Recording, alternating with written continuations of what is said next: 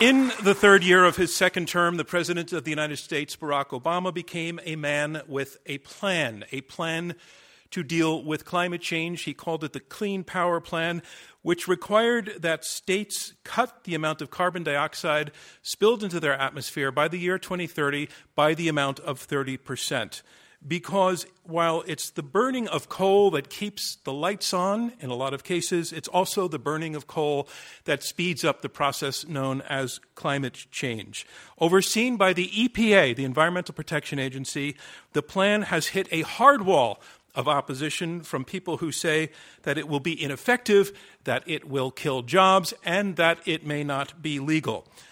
Well, we think that has the makings of a debate. So let's have it. Yes or no to this statement: climate change. The EPA has gone overboard.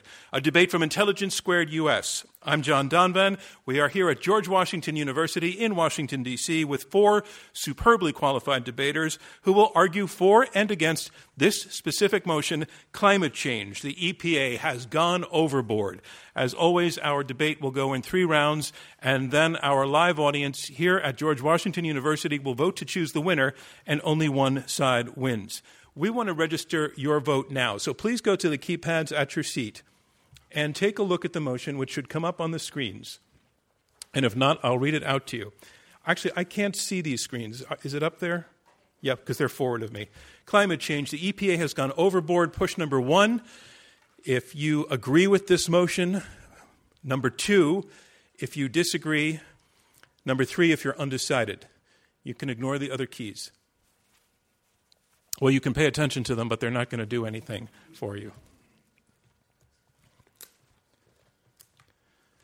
Okay, it looks like everybody has completed because eye contact is coming back my way. So terrific. So what I want to explain is that at the end of the debate, we will ask you to vote a second time after you've heard the arguments and how they've been presented.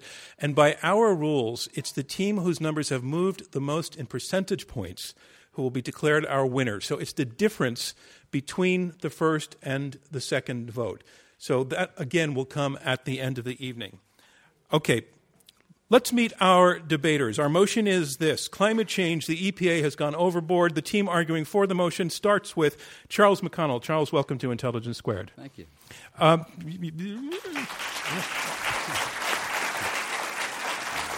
Charles, you are a veteran of the energy industry. You serve as Executive Director of Energy and Environmental Initiative at Rice, and for 2 years you served in the Obama administration as the Assistant Secretary for Fossil Energy in the Department of Energy.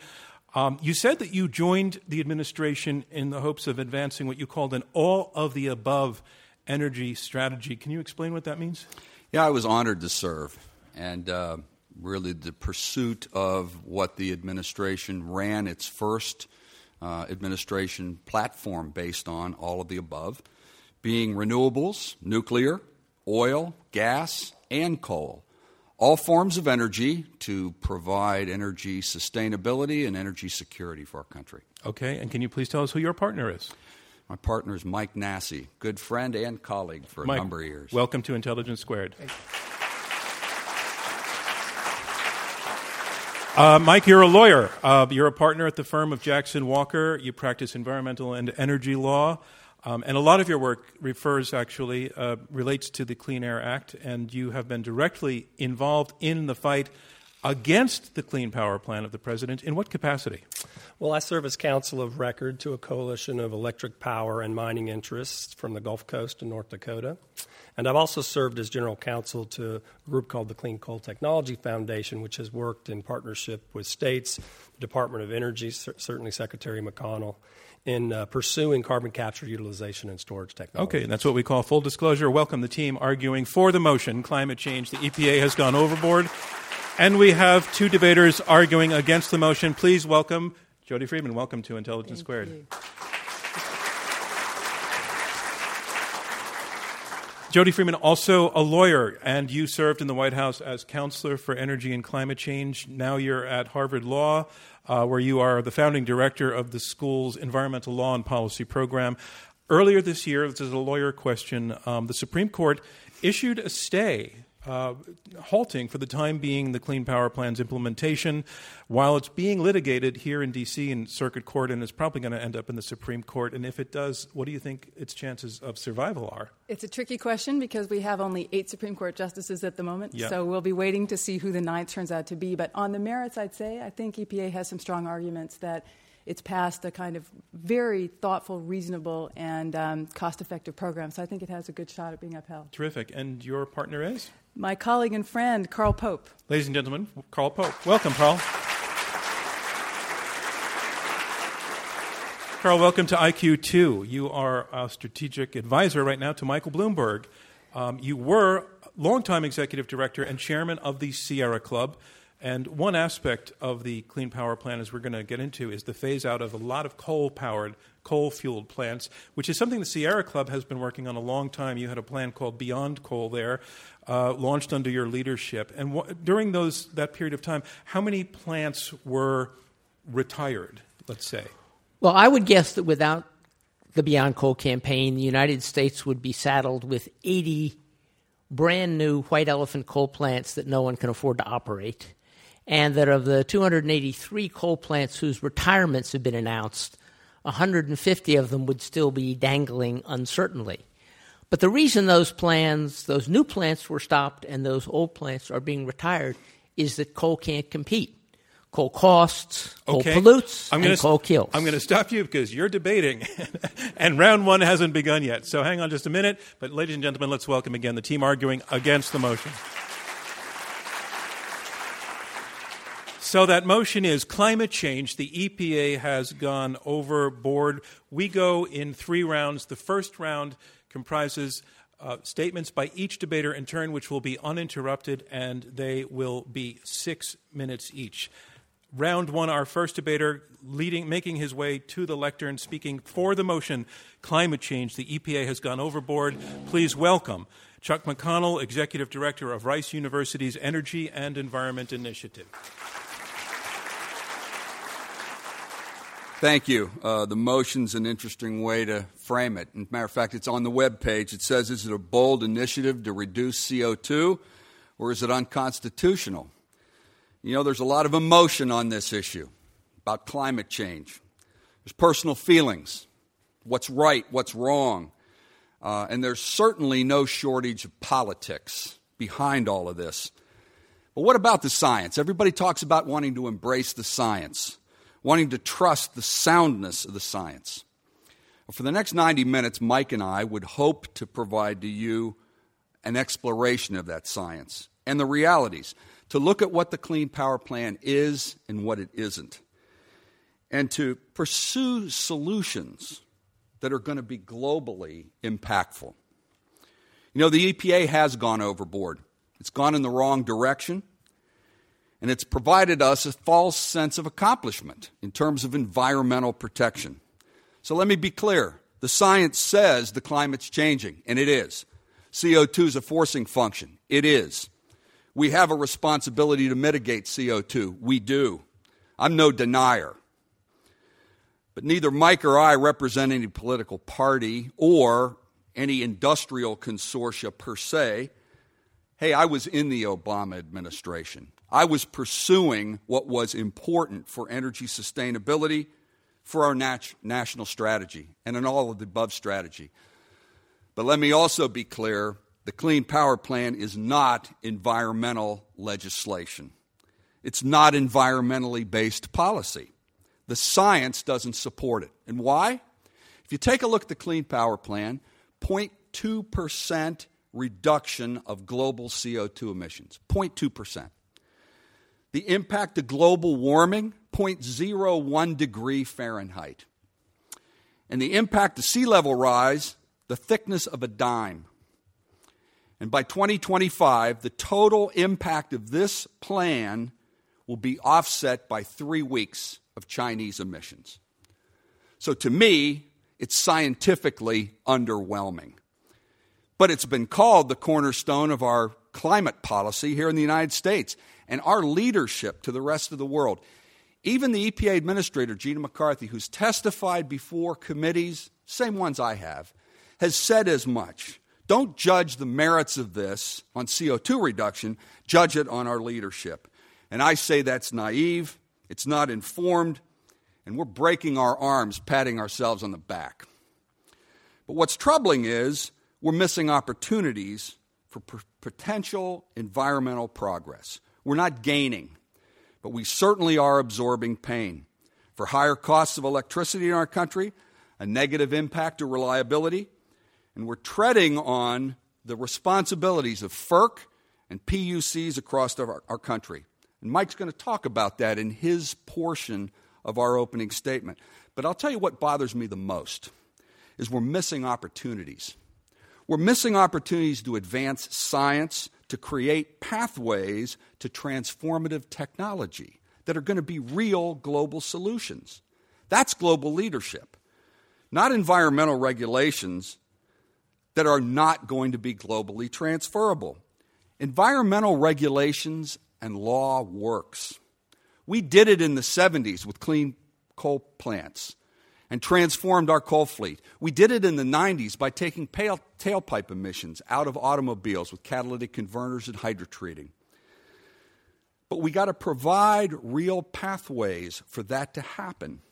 It's real public-private partnerships. It's technology commercialization and readiness, and a pathway to do that. It's a commitment to interagency collaboration in our federal government, working together with industry to not simply ramrod policy down the states' throats.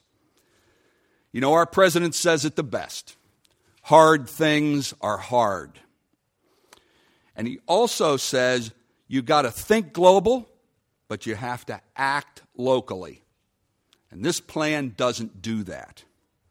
The global facts are we're going to have 2 billion more people on this earth by 2050. 90% of them in underdeveloped countries, and they're all going to be using the vast majority of fossil fuels. Matter of fact, 75% of our energy will be fossil fueled. The plan doesn't accept and appreciate those facts. It also assumes in our country that we're going to have available gas, affordable gas. It forces wind into our system, and it doesn't consider reliability. It's not a global recipe. But what about technology? You know, there's 1,000 plants globally running on coal. And the IPCC has identified CCUS as the most important technology globally to affect climate change, carbon capture, utilization, and storage. It's not something the EPA can simply declare ready because it's not. It's still being deployed in demonstration facilities.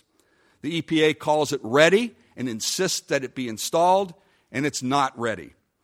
The plan's not environmental law at its best. It's not globally acceptable. It's never too late for a good decision. Not this plan. Turn away from this pathway, go to a roadmap for global deployment, and embrace real leadership. That's technology, not ideology. And that's why you should vote for the motion. Thank you, Charles McConnell. And that motion reminding you, climate change, the EPA has gone overboard, and here to make his presentation against the motion, Carl Pope. You can make your way to the lectern. He is former director and chairman of the Sierra Club. Ladies and gentlemen, please welcome Carl Pope. Thank you very much.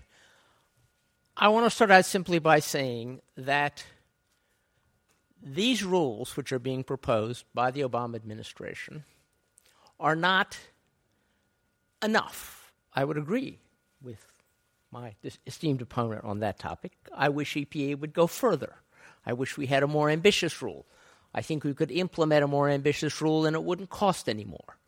But these rules as they stand are extraordinarily important. Once implemented, they will reduce CO2 emissions from the U.S. utility sector by 870 million tons a year. That is more than the total annual emissions from Germany, Iran, Korea, or Brazil. This one rule is more important in terms of climate impact than all of the emissions from any one of those countries. This one rule has said to the rest of the world, the United States is serious, we are a real partner. This rule was critical, and I can say this because I was part of the conversations, in getting the government of India to agree to come to the table at the Paris COP and join the world in combating climate change. And India has now just canceled a huge portion of its planned coal bill. China actually is reducing its emissions 10 years earlier than it said it would. So the world is moving, and the American willingness to retire our outmoded and non-competitive coal fleet, which is what this rule represents, was a very, very important part of that progress. This is not small potatoes. It's also not a silver bullet. This is not the kind of problem that any one regulation, any one country, any one sector can solve. But it's a big step forward. And fortunately, it's a step that's going to demonstrate to the world that moving away from outmoded coal plants and onto cleaner technologies, gas efficiency, wind, and solar, is not only good for the climate, it's economically attractive. Because the reality is that if you look at the latest studies, there's one that was done in Colorado by a bunch of renewable energy experts, which calculated that if the United States built the lowest cost electricity system that we can imagine with today's technology, nothing magic, we would be able to reduce our CO2 emissions by 80% by 2030 at no net increase in utility bills for customers. This morning, PJM, which operates the most coal-heavy grid in the United States, it includes most of the coal belt states like Pennsylvania, New Jersey, Ohio, West Virginia, Virginia, they said that their grid, and these are the people who operate the grid, these are the people who have to answer the utilities, these are the people who keep the lights on. They said that the Clean Power Plan can be implemented with no loss of reliability, and their best guess was a 1 to 3% increase in energy prices. Now, why is this possible? Very simply, 5 years ago, we had 523 coal plants generating 50% of our electricity, but also emitting the largest quantity of sulfur, nitrogen, mercury, and carbon. Every year, 13,000 Americans were estimated to be dying from those coal plants, which were old. 70% of them were more than 30 years old. And those old plants were outmoded. Very few had modern scrubbers. Why were they so dirty? Because in 1977, when Congress passed the Clean Air Act, the utilities promised, you don't need to regulate these plants. We're just going to retire them. They're going to be gone. You don't need to do anything about them. But they didn't keep that promise. They operated them dirty for 40 more years. And it took an oil man from Texas, George Bush, who was the first person who actually proposed that we ought to tackle all of these pollutants together. Bush promised he would clean up from these power plants mercury, nitrogen, sulfur, and carbon. And when he became president, the coal industry, unfortunately, well, let's put it, they put enough pressure on him that he didn't follow up on his promise. President Obama is now following up on the promise. And the war on coal you've heard so much about is really more or less Barack Obama carrying out one of George Bush's unfulfilled campaign promises. It was not a wild left-wing idea. Nor is it regulatory overreach. The Supreme Court ordered EPA to regulate carbon if it found that carbon caused climate change. EPA looked to the scientists who said it does, and our opponents agree. Carbon causes climate change is dangerous. The Clean Air Act requires that it be cleaned up. But this plan is working. Right now, 238 of the coal plants have already retired. We're almost half of the way to the goal set by the Clean Power Plan. And you will notice your lights are still on.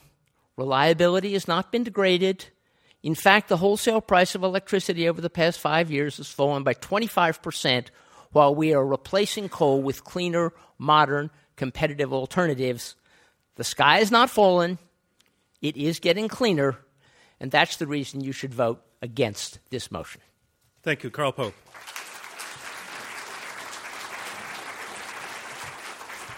I have a question for my producer. I've been writing so quickly my pen's run dry. Do you have a spare for me? Well, you're going to need that for your copious notes, but thank you.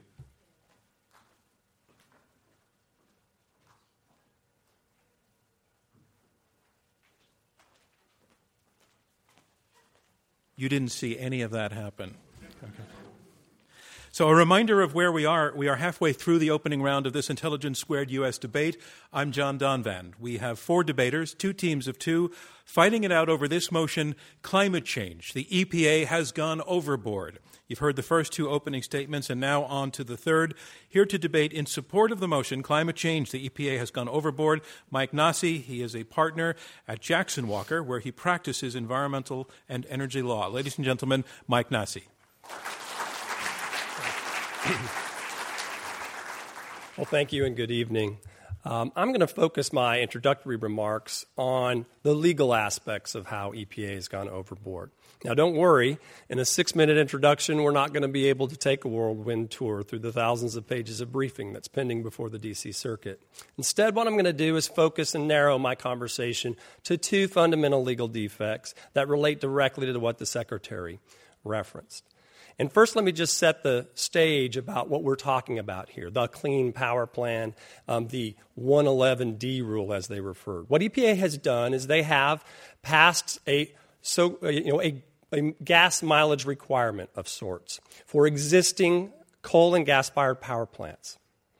And they have set that standard at a level that is more stringent than the standard that they have simultaneously passed for brand new state-of-the-art plants. Let that sink in. That's like you being told by EPA that the car you already own is subject to a gas mileage standard that they recognize you can't meet, and that is actually more stringent than what is being promulgated for a brand new car. So let's talk about the fundamental disconnect there of an existing standard more stringent than a new standard. And how did they get there? Well, that leads you to the first fundamental legal problem. It's called the outside the fence issue. And what we have here is EPA not relying upon the definitions it has used and have been interpreted under the portion of the Clean Air Act that they've used. Okay? And they have instead massively expanded the definition of a phrase, best system of emission reduction, which is contained within another phrase, standard of performance. And for nearly half a century of Clean Air Act jurisprudence, over Republican and Democratic administrations, that standard-setting practice under Section 111 has involved the assessment of technology and processes that can be applied inside the fence of individual sources.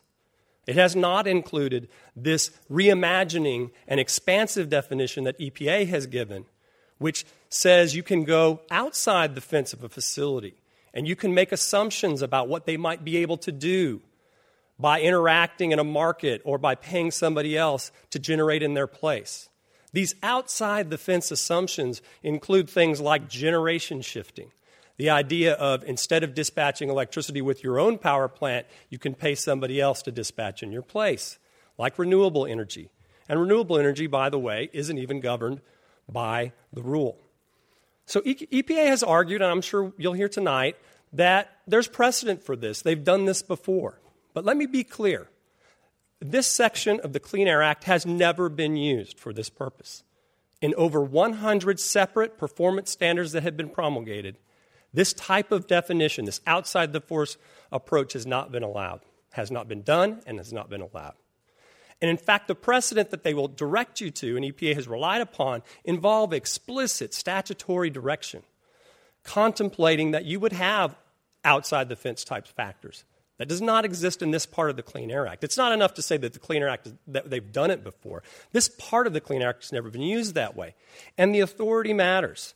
This is exactly the type of overreach that the Supreme Court was warning against in its 2014 decision of Utility Air Regulatory Group, or UARG. Let me read from the majority opinion a phrase that I think you're going to hear a lot about in the disposition of whether this rule is legal.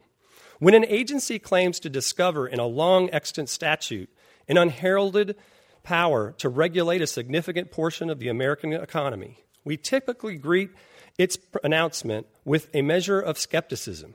We expect Congress to speak clearly if it wishes to assign to an agency decisions of vast economic and political significance. So, did EPA heed the warning?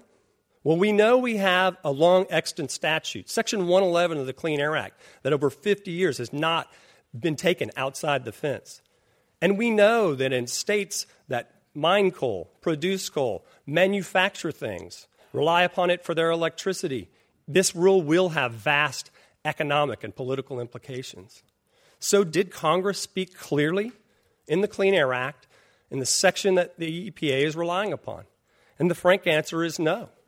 In fact, the terms that are contained in Section 111 and the manner in which the D.C. Circuit has interpreted those words contradict the EPA's position. So they're really asking for an expansive definition that's never been done before, when the Supreme Court has actually set a standard that proves that they actually have to have an explicit direction. So the rule will fail on that ground. But let's shift to another legal problem that maybe goes to some of the more fundamental issues that we'll debate throughout the night. And that is that this rule is not enforceable by EPA because the assumptions it made, these outside-the-fence assumptions about how the grid will operate, they are not things that EPA has the power to make happen. When it sets a standard, it must be able to enforce the assumptions that are built into it. And so you have a line of jurisprudence and a statute called the Federal Power Act. And in that area of the law, it has been held consistently that intrastate electric power systems are the purview of the state. And so I'll wrap up by saying this, that EPA can't just say states have flexibility. EPA has to be able to prove they can enforce the assumptions they've built in to the rule. Michael, I can give you one more sentence. I'm going to borrow from the metaphor that Professor Freeman's colleague Lawrence Tribe has said. If a robber approaches you and says your money or your life, it doesn't make that action legal because he says you can pay with cash credit or Bitcoin. Okay, long sentence, but your time is up. Thank you, Michael Nasi. In fairness, Jody Freeman, I'm going to, if you need an extra 45 seconds, because that's what Michael got, I'm going to give it to you. Thank you. I appreciate that. Okay, so let me introduce you, first of all. Our final debater against the motion, climate change, the EPA has gone overboard. Jody Freeman, the Archibald Cox Professor of Law at Harvard and founding director of the law school's Environmental Law and Policy Program. Ladies and gentlemen, Jody Freeman. Good evening. Good evening. There are 4 reasons you should vote no against this proposition. First, the benefits of this policy vastly outweigh the costs. It's very simple. We can concede, for the moment, for sake of argument, that it might cost something to transition to a cleaner energy economy. We'll spend some time in our dialogue Jody, tonight. I just got a note that they need you for the podcast to come closer to the mic. Oh, no one's ever said that. Do you want to? Do you need her to start over? How about for momentum's sake I start? Wherever you want. I'm happy to continue. Continue. Okay. As you know, I'm recounting the 4 reasons you should vote against the proposition. And the first is simply that the benefits of the policy outweigh the costs.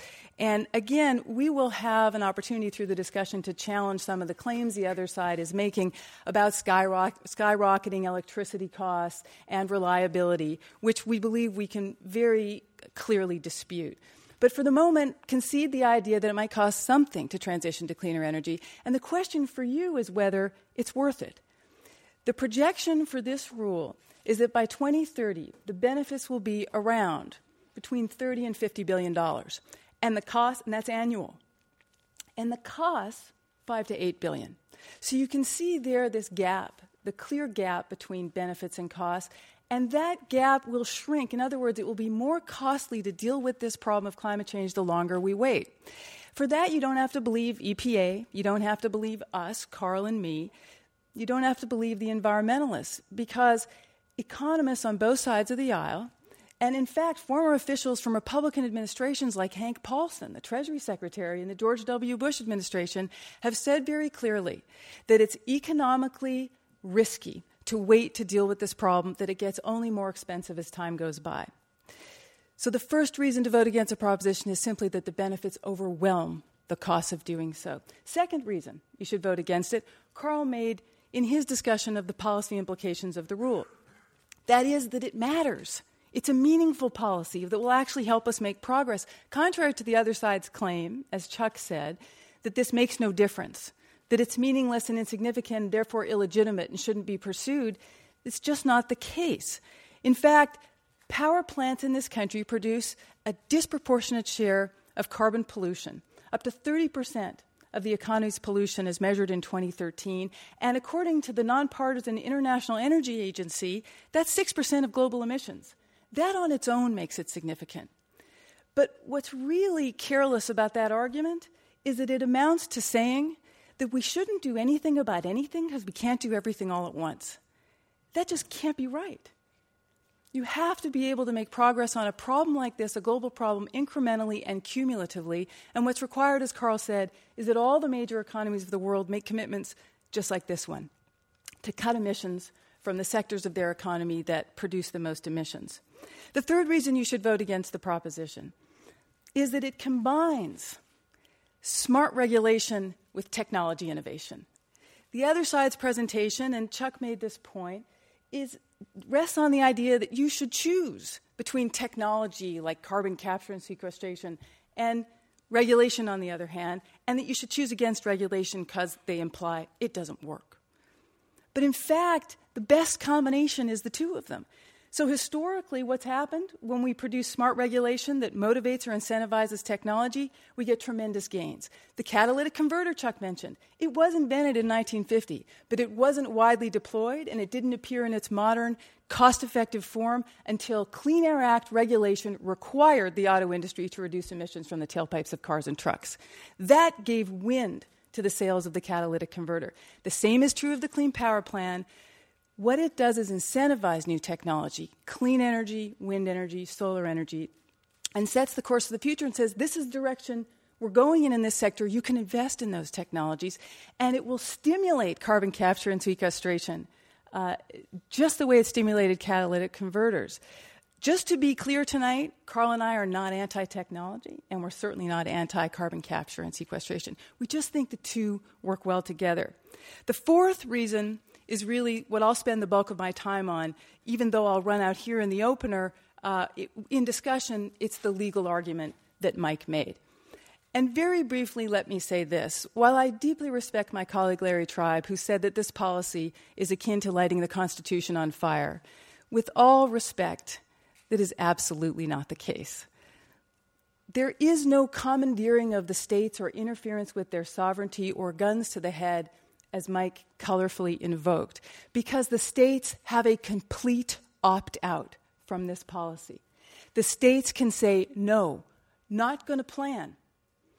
The federal government, you can be left to develop and enforce these standards on your own. That deal, that bargain, that the federal government sets pollution standards and the states are given the opportunity to devise plans to implement them the way they see fit in their jurisdictions, is at the heart of pollution laws passed beginning in the 1970s. And for 50 years, the Supreme Court has upheld that scheme as perfectly constitutional and in no way commandeering or interfering with the states. There is no 10th Amendment violation. Second, there is no taking of private property, which you sometimes hear opponents say. Mike didn't mention it, but I was thinking he might. And if we get there, I'll make that argument to you too, simply because industry doesn't have a constitutional right that is absolute in perpetuity to continue to harm the public health just because they always have, on the claim that it's their property. The Supreme Court in 200 years has never held that to be the case. There is no taking of private property. And finally, and I'll take my extension from you if you'll willingly grant it, and finally, the argument that EPA is somehow veering out of its lane here and doing energy policy and creating an unprecedented scheme beyond, as Mike said, the fence line, a discussion we'll get into in the dialogue. EPA has taken a flexible law, which Congress passed in 1970 and has amended subsequently, giving it broad discretion to set standards using the best system. And it has done that in a creative, in a cost-effective, and in a flexible way that gives the states many, many opportunities to meet the standard. For that reason, because it's a cost-effective, flexible, reasonable application of this law within its discretion, and because the benefits vastly outweigh the costs, you should vote no against this proposition. Thank you, Jody Freeman. And that concludes round one of this Intelligence Squared U.S. debate, where our motion is climate change. The EPA has gone overboard. Before we move on, in addition to my pen stopping, I just wanted to let you know that in the last 2 minutes, the IFB that lets me hear the other debaters has also stopped. But I'll be able to hear them from here if I do a lot of this.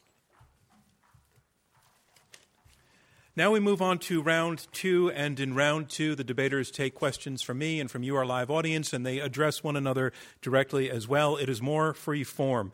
Our motion is this: climate change, the EPA has gone overboard. We have heard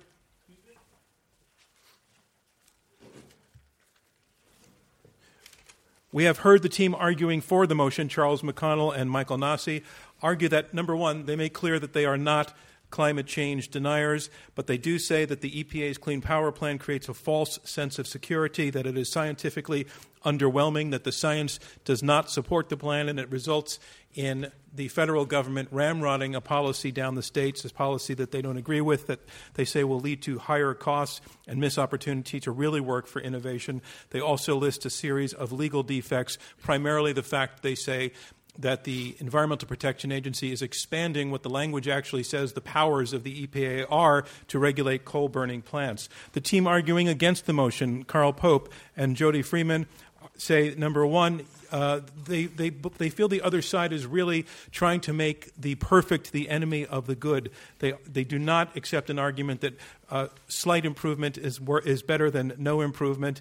They say that the plan is not a silver bullet, but it is a very, very big step forward, that it sets the United States up as an example for the rest of the world to follow, with the evidence already being changes in policy evident in India and in China. Also, they say the plan is economically attractive, that it will lead to further innovation, and that the full legal right of the EPA is not to be disputed to be involved in its implementation and enforcement of the Clean Power Plan. I want to go to the side first arguing in support of the motion to take a point that your opponents are making, which is that, and go to you, Charles McConnell, you talked about what you saw as the very, very slight reductions overall against the big picture of the carbon reductions that would result from the implementation of the Clean Power Plan by the year 2030. And you said they're so slight that you seem to be saying they're just not worth it. Your opponents challenge that idea directly. Again, they're saying to you, do not make the perfect the enemy of the good. Something is better than nothing. I think Jody said it the best. You can shut down every single coal-fired power plant in America, and you're going to change the global balance by 6%.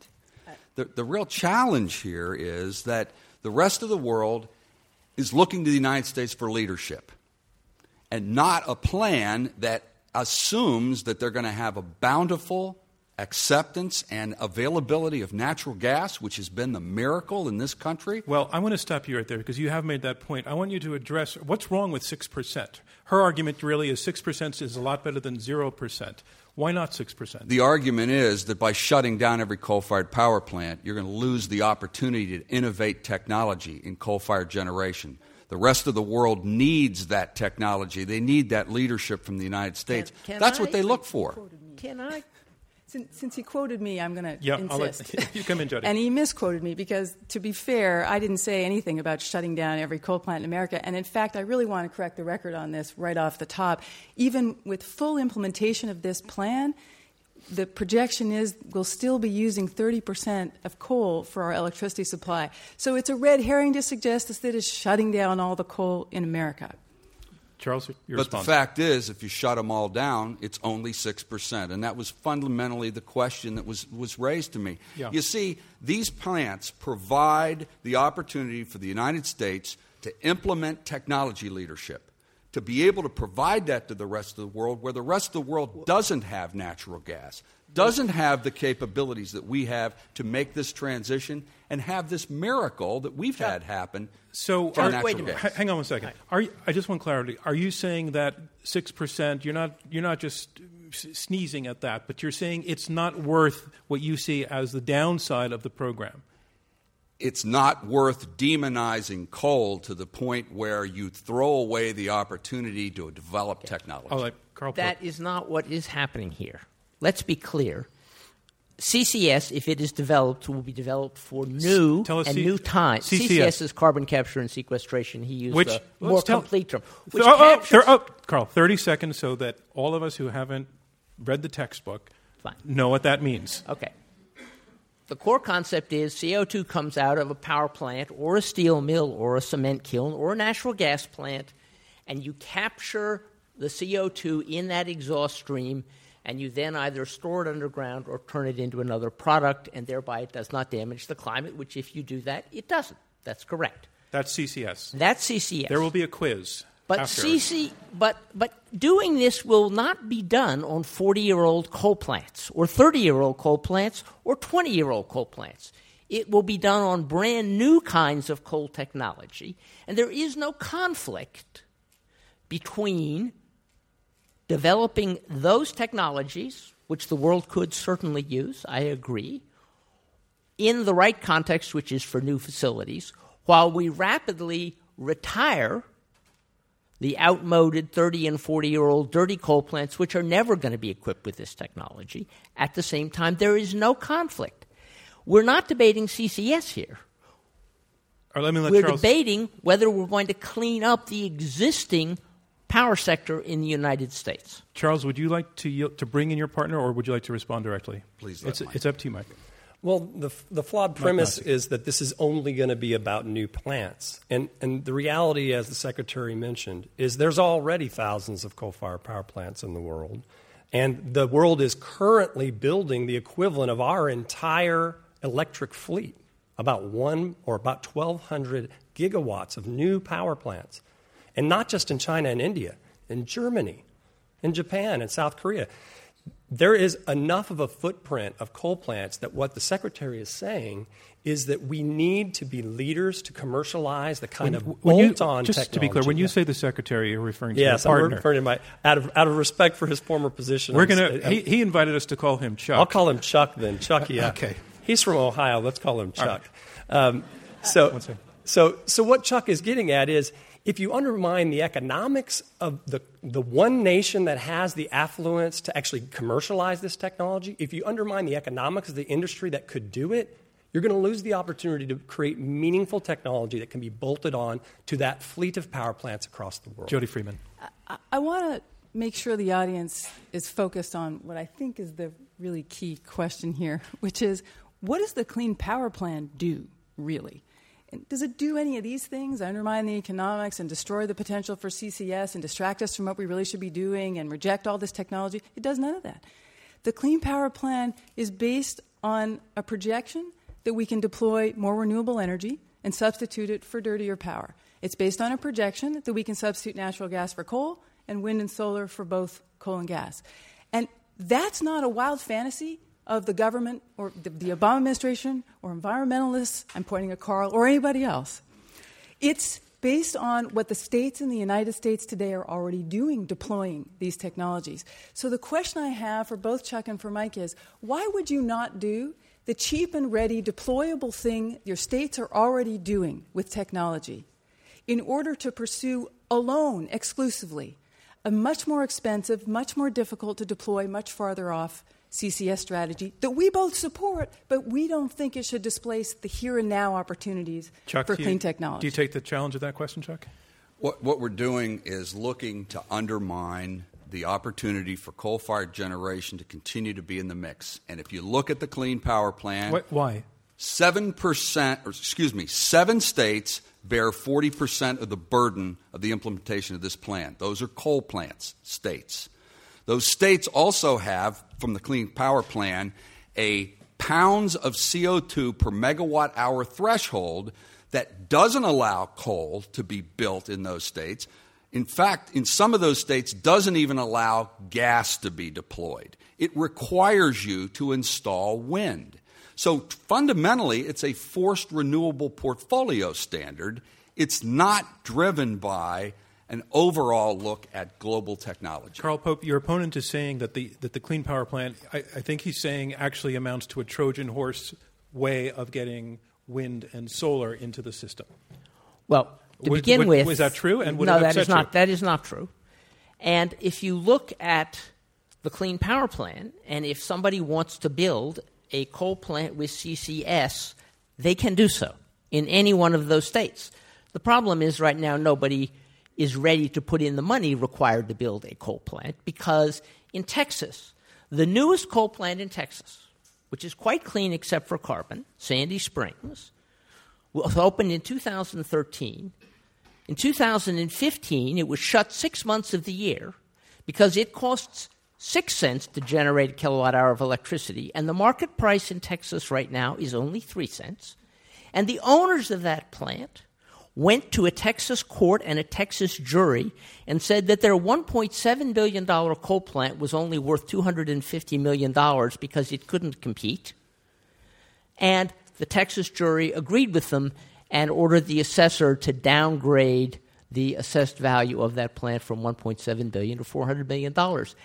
Coal without CCS cannot compete in Texas without the Clean Power Plan. That's the core economic dilemma the coal industry has. Its product costs too much. Mike Nesi. Well, I'm glad you brought up Texas and Sandy Creek power plant. The fundamental misconception of what's going on in the competitive electric market, okay, is that somehow coal is losing just because it can't compete. Coal is being dispatched less. It is dispatched more when gas prices are a little higher. It's dispatched a little less when gas prices are low. But it is fundamentally undermined. I'm sorry to keep doing this. When you say it's dispatched. Dispatched. Let me explain that. Coal-fired power plant being put out on the electric grid as part of the generation mix. What Carl is referring to is that the economics of a power plant, their ability to produce energy in a competitive environment drives whether or not they use that. And the argument, the premise of dispatch means they send their energy out. They send it into the world. An operator asks them and they put their energy out. Okay. So the misconception of what's being argued is that that's happening just because all things being equal, coal is disfavored. Let's be clear. The market is distorted. They're distorted by two fundamental things that are going on in the marketplace. One, in every electric market, no matter how deregulated, we as taxpayers are subsidizing wind and solar onto the grid at $23 per megawatt hour. That is more than the wholesale price of electricity. That is a market distortion. The second thing that's happening is that environmental regulations do raise the cost.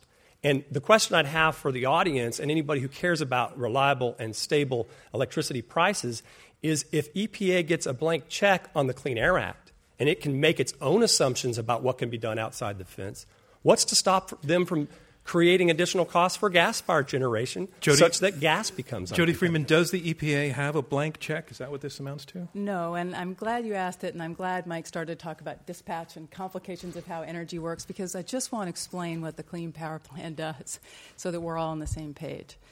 It basically takes the system Mike referred to where there are grid operators who figure out how to match supply and demand in the moment and send out energy so your iPhone can get plugged in and charged up. And EPA looked at that grid as an interconnected whole, treating it like a giant machine. And they said, the law asks us to set standards based on the best system. That's the literal language, best system of emission reduction. And we look at this utility sector and we see it's all interconnected on these grids. And it doesn't matter to the consumer where they get their power from as long as they get to plug in their iPhone and their laptop. So if we look at the opportunities across the entire grid for making power cleaner, we see that looking at it as an interconnected whole, there are lots of opportunities. You can ramp down coal and substitute gas. You can integrate wind and solar and support it with other baseload, meaning stable power for when the wind doesn't blow or the sun doesn't shine. And you can invest in energy efficiency, meaning you don't even ask for so much power. And all that's available now, and the states are doing it now, and the regional grid managers are doing it now, and we, EPA, think that's the best system of emission reduction. That's all they did. They took flexible, capacious language in a statute and then took a common sense approach to the utility sector, the industry they're regulating, and the particular pollutant they're trying to get at, which is CO2. Charles McConnell, you were a secretary at the Department of Energy, and one of your objections was that the EPA, which is a separate energy, was getting into the energy side of the bureaucracy and that they didn't belong there. And that's where you were. So take on the point that your opponent just made. Well, worse yet, I think, to the point you just made, is that I sat in an agency where interagency collaboration was fundamental to a good outcome. Which agencies would EPA, interact? working with fossil energy at DOE, and working with other parts of the Department of Energy to interact and collaborate. And that collaboration didn't occur. It was very much singularly driven out of the EPA. And it was disappointing. It was also very frustrating. And why did the EPA win those power battles? Power battles? Yeah. I mean bureaucratic power struggle. I believe they were fundamentally given a mandate by the administration. And everyone else was told to stand down. I had questions come to me about resource adequacy. And I asked, what does that even mean? I'm glad you had to ask. Okay. I had no idea what it meant. And it was an EPA-defined term which was theoretical reliability based on theoretical capacity. And I said, look, we've got reliability numbers. Go out to the PUCs and ask. But they didn't. PUC, Public Utility Commissions. Go out to the real people where this is happening and ask the question. Didn't do it. Didn't want to do it. And certainly never asked about cost. Carl, it's your turn, but your partner would like to speak. Do you want to yield? I yield to the I'll gentlelady yield back. from I Harvard. promise to yield back. Just on this topic of interagency collaboration, here's what happened between these two agencies that haven't historically always gotten along. They're really different agencies, right? EPA is an executive branch agency, and the president appoints and fires the head of that agency and has more control. FERC, the Federal Energy Regulatory Commission, where Chuck worked, is an independent commission that has to keep its distance from I any didn't of work this. at FERC. I worked at DOE. Pardon me, at DOE. Forgive me. But still to my point, DOE is an executive branch agency. DOE does not have regulatory authority. That is, it doesn't issue regulations. It's primarily a funder of energy, much more than a regulator of energy. FERC is the agency, I misspoke, FERC is the agency, Federal Energy Regulatory Commission, which has the authority to regulate the energy markets. And FERC and EPA cooperated quite a bit on this rule. You might be surprised to learn. So speaking of interagency collaboration, there was quite a bit. In fact, FERC has signed a document, and DOE has signed it too, so I'm a little curious about the idea that DOE was totally out of the loop, in which they've agreed to monitor the reliability of the system jointly together as the Clean Power Plan is implemented. First time we've ever seen that, interagency collaboration.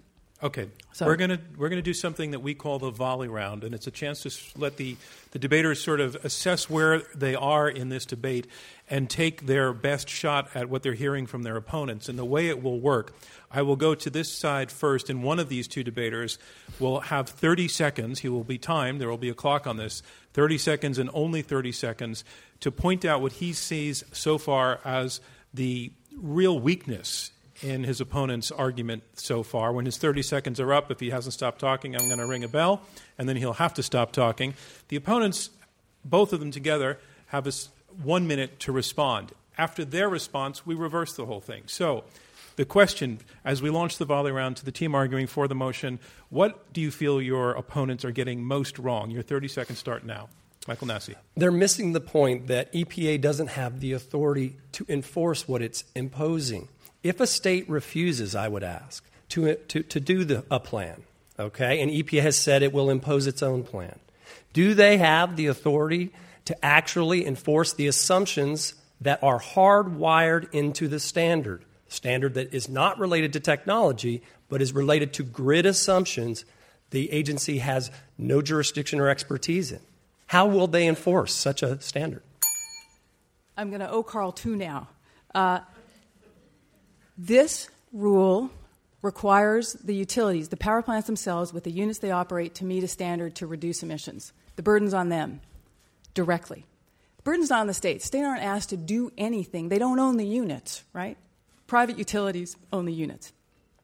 So if the states decide they don't want to draft a plan to make it very cost-effective for the units in their jurisdiction, if the states decide they don't want to participate in regional trading markets to make costs low and make things easy, if they really don't want to do anything like that for their in-state utilities, and I got to tell you, I find it hard to believe that they don't want to respond to their in-state utilities and make life better for them, but if they really don't want to, just to stick the finger in the eye of EPA, EPA will say to the power plants themselves, you need to meet these targets. And we see how you can do it by investing in a variety of controls, increasing your efficiency on site, investing in renewable energy, investing in energy efficiency, investing in coal switching to natural gas, lots of ways. You come up with any ways you want. You guys decide on a trading regime, we'll approve it. So I think not only can EPA... Your time is up.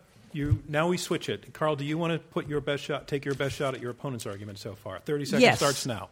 I don't understand, given the importance that the two of you clearly do attach to perfecting the technology to capture and sequester carbon, why the overwhelmingly dominant public conversation and the place where your coalitions put your energy is not on getting adequate funding from a Republican Congress for CCS.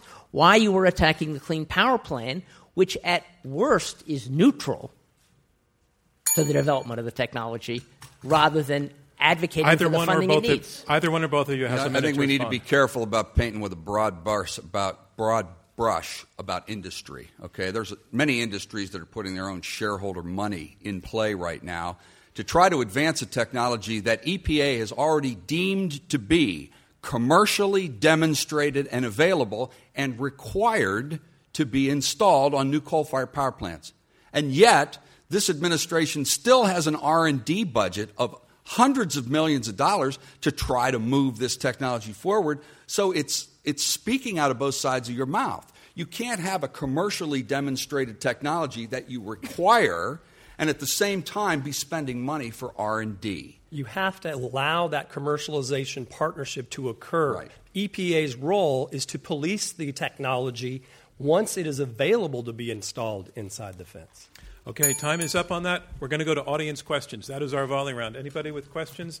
If you raise your hand, sir, I'll start with you. Let the mic come to you, and if you could stand up, tell us your name, and hold the mic about this distance from your mouth. And that's in the white shirt in the about the fifth row.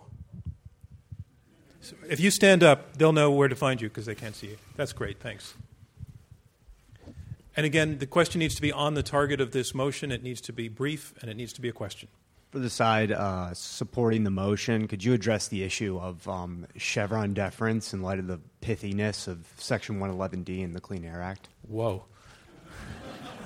I knew we were going to get to Chevron deference, but I have no idea what it means. The professor in me is so excited right now. Yeah. You have no idea.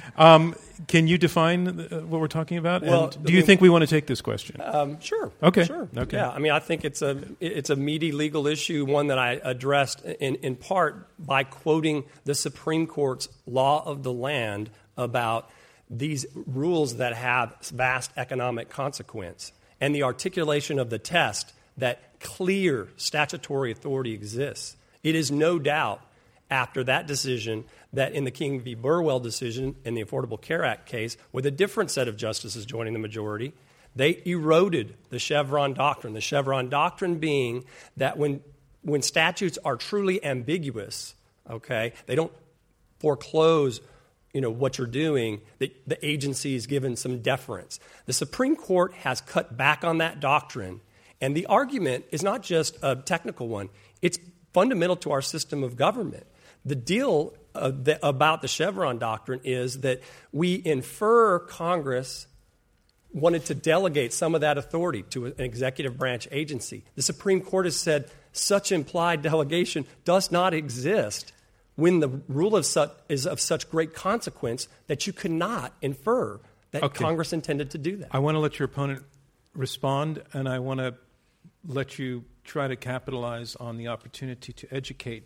I'm super excited right now. Because I'm just waiting for all the geologists to get up here and start asking questions too. So go ahead. Here's the deal with the word Chevron, okay? It stands for a principle that says when agencies are delegated power in a law to do stuff, to implement a law that Congress passed, When the terms of that statute are ambiguous, when they're not clear, the agency has some room to maneuver, and courts are obligated to defer to their reasonable interpretations of the language. That's it. Simple.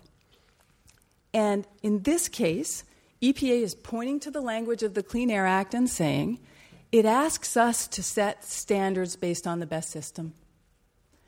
And we think best system has to be influenced by the sector we're looking at. And we think best system has to be influenced by the technologies available. And we think the best system has to be influenced by the pollutant that we're trying to control here, CO2.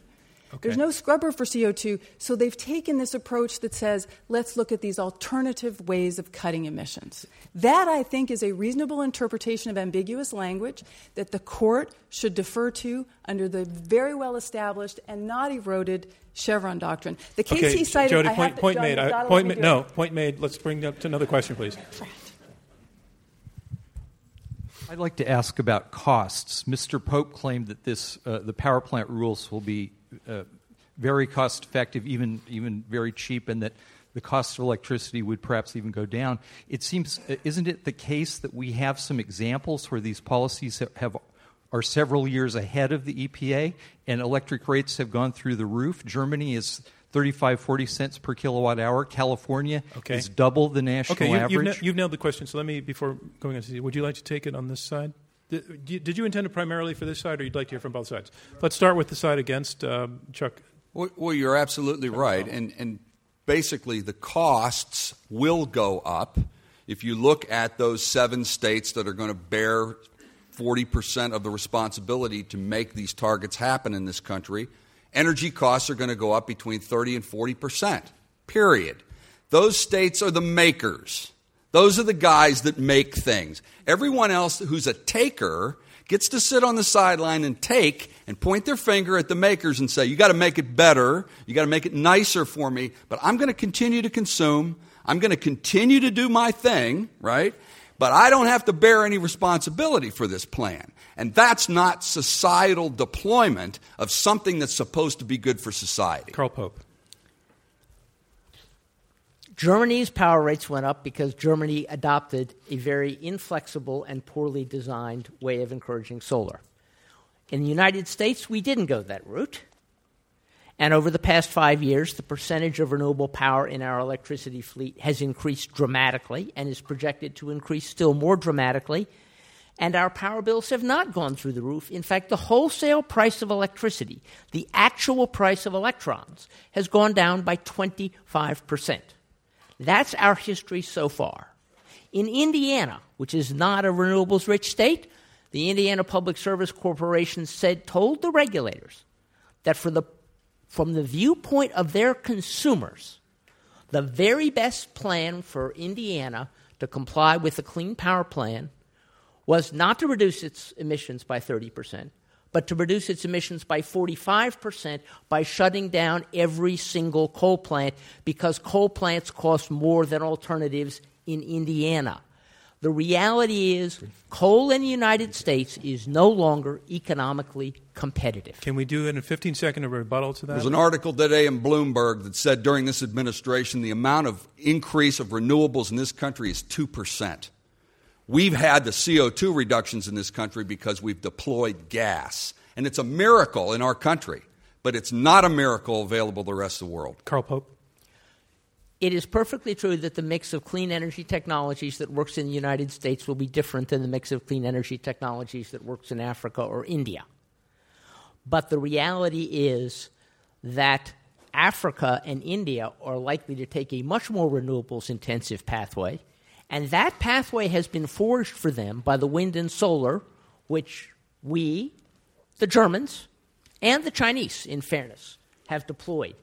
The more wind and solar we use, the cheaper wind and solar will be in Africa. I want to remind you that we are in the question and answer section of this Intelligence Squared U.S. debate. I'm John Donvan, your moderator. We have 2 teams of debaters arguing it out against this motion, climate change, the EPA has gone overboard. More questions. Ma'am, right down here. Hi, Mary Beth Durkin.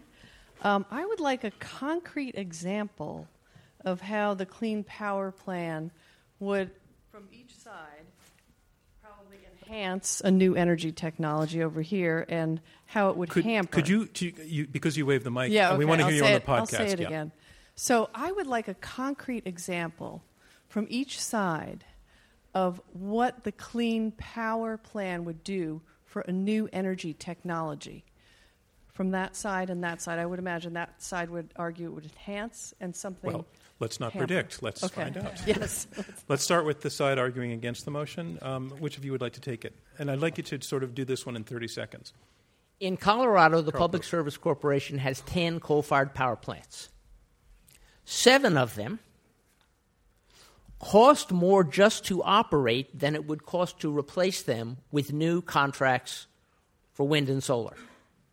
Under the Clean Power Plan, Colorado could decide to pay that utility the foregone profit on those plants, shut them down, replace them with new stuff, and give the utility the money it's entitled to and cheaper power for people in Colorado. Other side?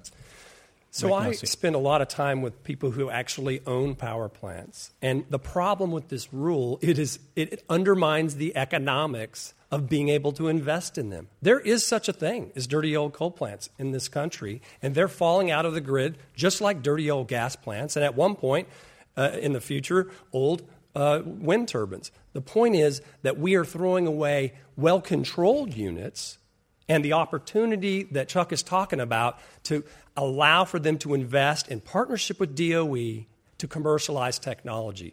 So it is CCUS that is not being able to be deployed because the economics of doing it are undermined before we get off the ground. Did we go through CCUS? Carbon capture, utilization, Yeah, we and did. storage. Before it was CCS, so you threw a U It's in an there. important difference that Chuck might talk about. Okay, right down front here.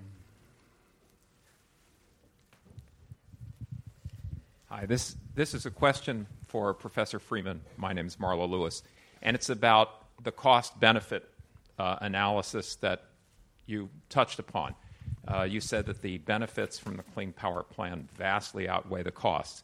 If you look at EPA's own estimates, roughly $8 billion a year just in the compliance costs. They don't talk about the economic impacts, but just then they say a mid-range estimate, $31 billion a year in benefits, climate benefits. It's bigger if you include PM 2.5. Those are fine particulate matter effects, but just looking at the climate, we knew all right?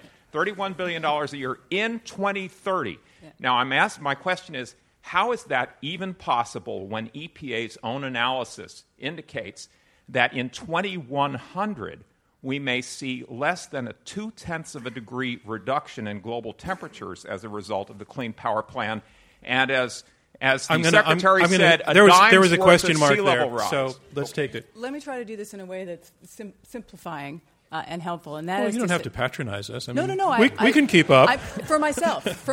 Okay. It's helpful to simplify.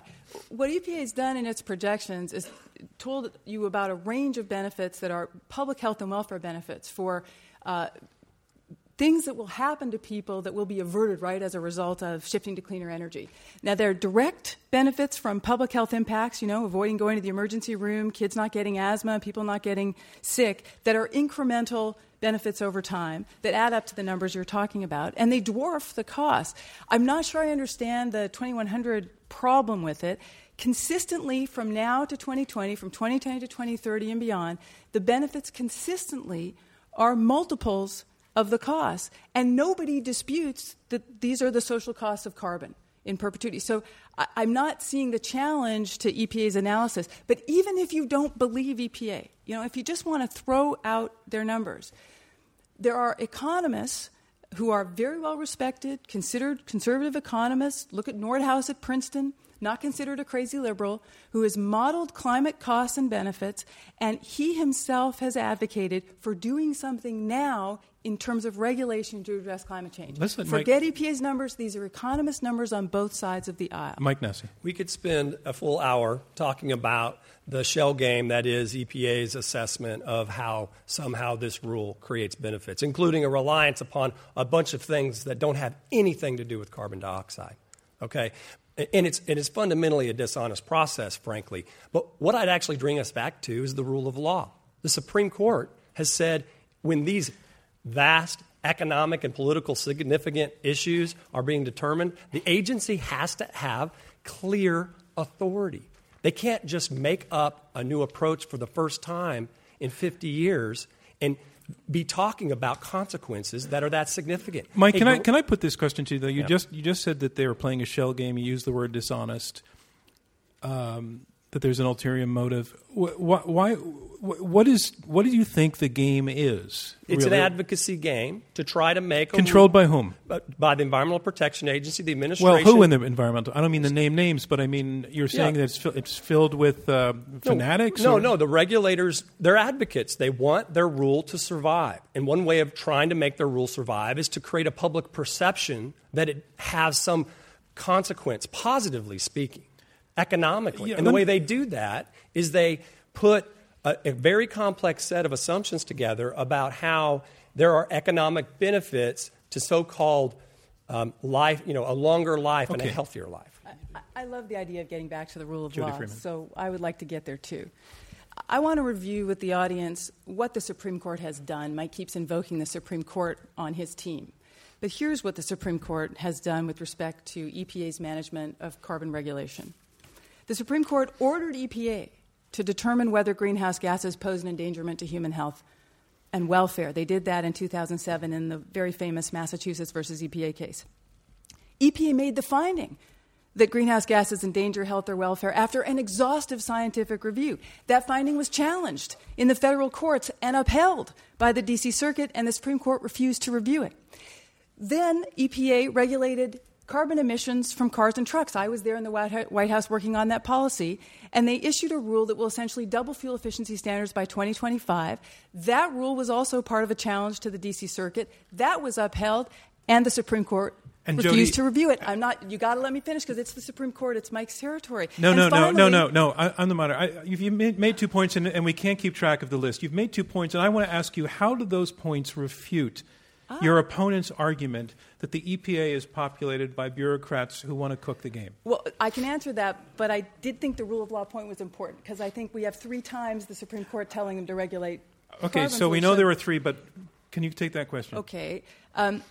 I think it's a very serious accusation to suggest that the United States government across the board, including the Office of Management and Budget, staffed with economists who typically are suspicious of agency agendas, to accuse them of cooking the books. What they've used is well-established economic principles of regulatory impact analysis that every credentialed economist would agree are the typical ways of assessing costs and benefits, including putting a number on the social global cost of carbon.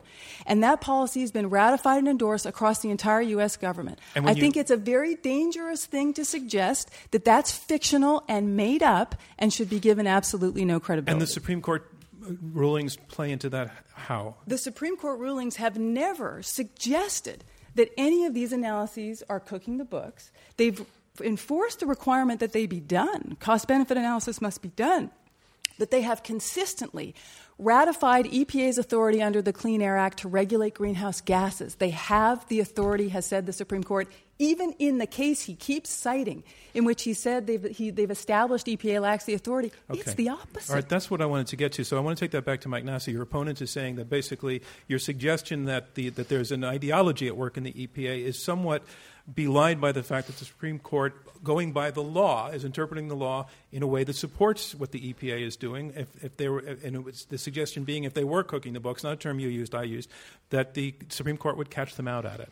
Well, the court did not give EPA blank license to regulate. It authorized that they could under the Act generally. It is up to EPA to establish a legal mechanism to do so. And it is quite important that in the opinion where it struck down an effort by EPA to try to kind of make its own law as it relates to a permitting program or a tailoring rule that was struck down in that case, that the court shot across EPA's bow this language about how EPA can't do that. So it's one thing to say you can regulate generally, but they did not give them a roving license to go outside of the rule of law.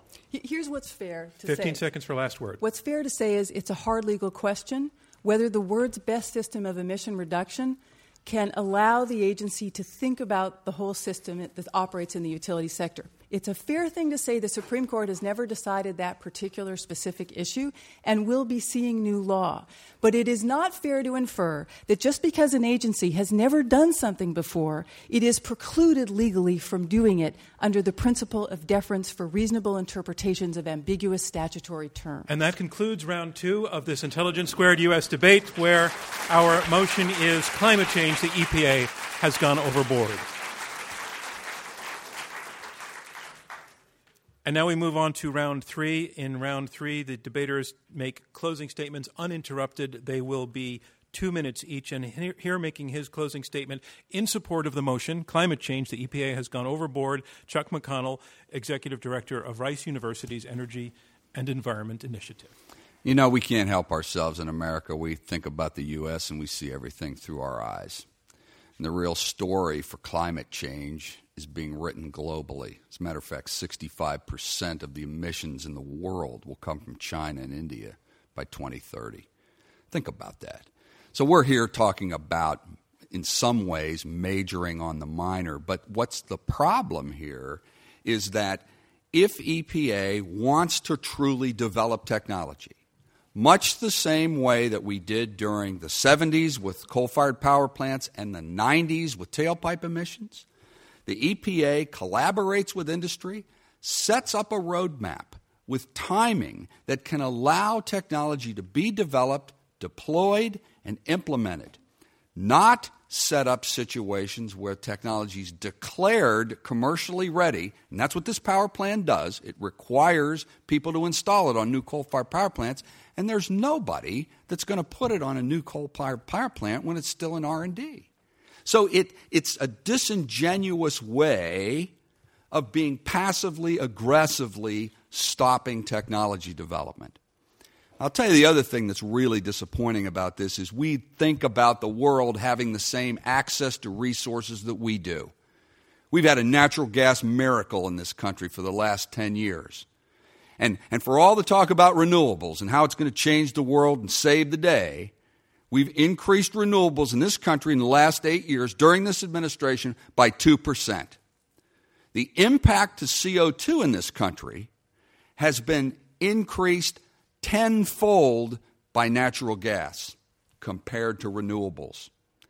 That's a great assumption if you've got gas. It's a lousy assumption if you're in China and India. And I think we need and owe the rest of the world an approach that gets technology to the marketplace.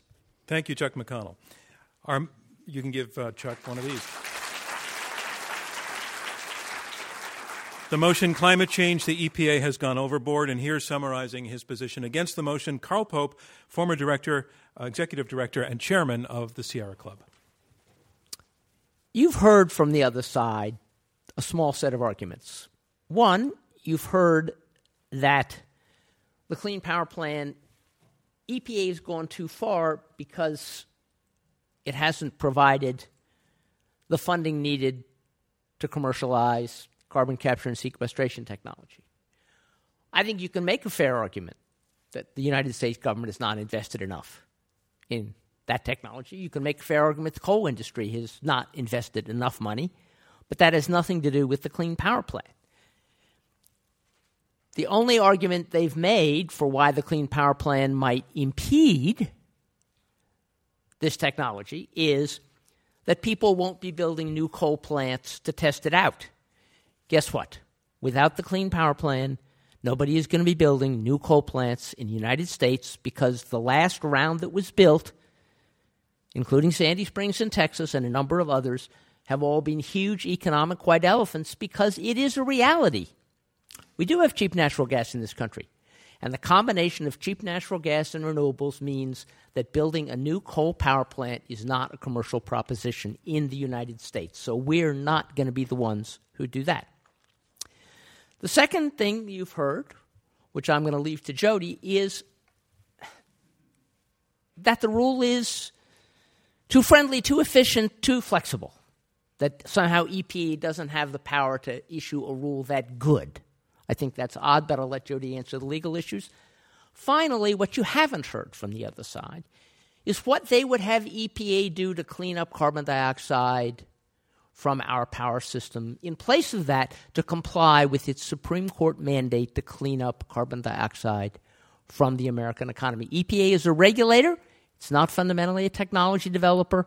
And we haven't heard from the other side what they think their version of a power plant rule to clean up carbon dioxide would look like that would not represent, in their view, overreaching by EPA. Thank you, Carl Pope. The motion, climate change. The EPA has gone overboard, and here making his closing statement against the motion, Mike Nassy, partner at Jackson Walker, where he practices environmental and energy law. The most fundamental answer to Mr. Pope's question is that it's not EPA's job. The executive branch may be able to embark on a policy. The statutes that Congress has passed that our elected officials and we have consented to don't provide them the authority to do what they're talking about. But let me try to draw you all into who really gets impacted by this rule. Imagine you're in 1980 and you're a community leader in rural America, and you get a pitch from the USDA, the Department of Agriculture, that let's start a rural electric co-op. Let's build a power plant to further the dream of rural electrification. And so you borrow several $100 million with the federal government as your banker and build a plant. You choose coal because the Federal Use Act makes it illegal to use natural gas. And you choose coal because the Democratic National Platform says we should use more coal and expand coal usage because it's a national imperative. Fast forward 20 years, and the EPA asks you to install pollution control technology. And you do it, and you spend a few tens of millions more dollars, and you build that in to your rate structure. Now, because you have poor rural electric customers, you've relied upon the ability to spread that over the entire life of your facility, which was supposed to be 55 years. And then last year, EPA shows up and passes a standard that is 1/2 of what your emissions are. It tells you, don't worry, it's flexible. But what that means is you've got to go pay somebody else to generate zero carbon for twice as much of your power plant. And that cost, again, on rural ratepayers. The face of this rule isn't just some monolithic industry. Rural electric cooperatives and small business are impacted by this rule because they are going to have to retire assets prematurely, and their ratepayers will be impacted dramatically. Thank you, Mike Nassy. Thank you.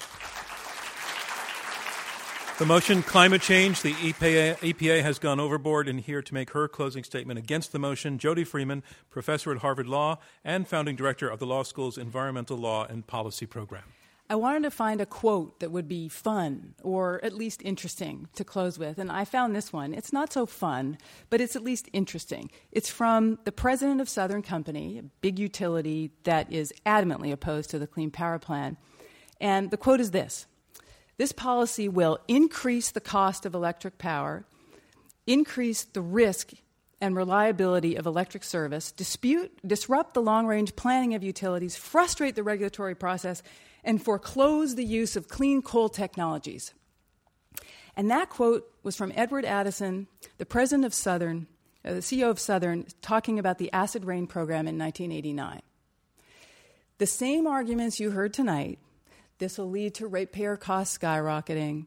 It's too hard. It's too costly. It's going to stultify technology that ought to be developed otherwise, is the playbook that the coal industry has been playing from for decades and decades. They always say the same thing. The auto industry said this in the 1970s when they were being regulated to control pollution from cars and trucks, and the catalytic converter came and developed and made that cost effective. The same was true with the acid rain program. The coal industry said about the acid rain program, as I just read to you, it's impossibly expensive. And yet the acid rain program to control sulfur dioxide pollution and nitrogen oxides from the power sector reduced emissions dramatically and more cost effectively than anyone ever predicted. Peabody Coal said at the time it would be $9 billion, up to $8 or $9 billion to implement that program, and it was on the order of $830 million. They're off by multiples. It's important context because they say it every time that the sky will fall. EPA is doing its job. It's just not true that it's not EPA's job. Congress said EPA is an environmental regulator. It's gone where the pollution is, the power sector, and it's implemented a rational, flexible, reasonable program to move us to cleaner energy. Thank you, Jody Freeman. And that concludes round 3 of this Intelligence Squared U.S. debate, where the motion is climate change, the EPA has gone overboard. And now it's time to learn which side you feel has argued the best. We're going to ask you again to go to the keypads at your seat. Same as before. Take a look at the motion, climate change, the EPA has gone overboard. Press number 1 if you agree with this motion, number 2 if you disagree, and number 3 if you became or remain undecided.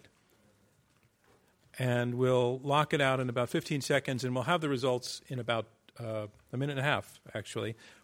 And while we're waiting for that calculation to happen, the first thing I want to say is this is, without question, one of the most technical debates that we've held, both because we were talking about the law and Chevron, not a gas station, it turns out, and because we were talking about bureaucratic standards and because we were talking about science and geology. It was very complex, and I appreciated how the debaters, when requested to, brought it down to a more general level of understanding. Thank you for cooperating with that. But more than that, thank you for the spirit in which you debated with each other, which really showed the respect and the level of intelligence for one another that we appreciate and encourage. You really were wonderful about that, so I appreciate what you did.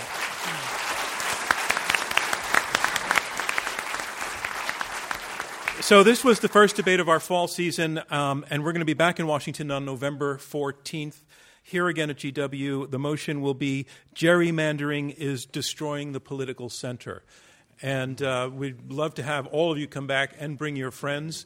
And information on tickets, it's going to be similar to tonight, but you can get more information about that on our website, but the timing will be the same time of day. Most of our debates, I don't know if you know, are held in Manhattan and New York City.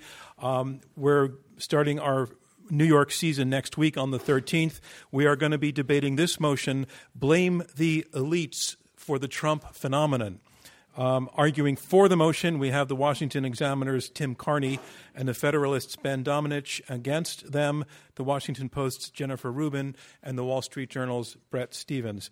You can visit our website if you're going to be up there to buy tickets. And for those who can't join our live audience, there are, as I said at the beginning, many, many ways to follow Intelligence Squared debates. You can visit our brand new website at IQ2US. You can vote on the debates there. You can watch, you can listen, you can comment, and a lot more. Membership for the site is free, so you can set up an account and start tracking your favorite debates. And you can build your own IQ score. So it's a little bit of gamification of the process. So check it out. You can also watch all of our debates now on demand on our new Roku and Apple TV apps, and just search for IQ2 on Apple and Roku. And as I said also at the beginning, we're a podcast, and you can listen to us on public radio stations across the country. One other thing before we do the vote. What we really hope to demonstrate with these debates is that debate can really be a very sort of energizing, exciting, interesting, and entertaining experience all at the same time. We hew to the Oxford style, this for and against a motion, because we believe that debate is something where the two sides really have to try to prove something, and we saw that tonight. Both sides really trying to prove their points and working hard by marshaling facts and logic and wit and charm as well. And we contrast these with what we get at the so-called presidential debates, which in our view are not debates because the candidates are not actually called upon to prove anything. There is no argument happening in those debates. And so we've launched a petition at change.org, the website, encouraging the Presidential Debate Commission ultimately to adopt the Oxford style for at least one of the debates down the road. It's not going to happen this session, but it's up there now. We launched it a few months back, and we've now got over 60,000 signatures. We'd love to double that number or triple that number so that it sends a message in the future. If you feel that this kind of presentation, this true debate, this real debate where arguments are presented and well-intentioned, good-willed people who are very intelligent are trying to persuade you in an honest way, that's what we would love to see happen on the presidential debate stage. So go to change.org and sign the petition. Okay, so I have the final results. Again, reminding you, It's the team whose numbers have changed the most in percentage points between the first and the second vote who will be declared our winner. The motion is this: climate change, the EPA has gone overboard. In the first vote, 18% agreed with this motion, 59% were against the motion, and 23% were undecided. So the team arguing for the motion, they had 18%. Let's look at their second vote, 25%. That means they pulled up 7 percentage points. That is the number to beat. That's 7%. Let's look at the team against the motion. Their first vote, 59%. Their second vote, 71%. They picked up 12%. That means the team arguing against the motion, by our rules, is declared the winner of this Intelligence Squared U.S. debate, where the motion has been climate change, the EPA has gone overboard. Thank you from me, John Donvan, and Intelligence Squared U.S. We'll see you next time. Thank you.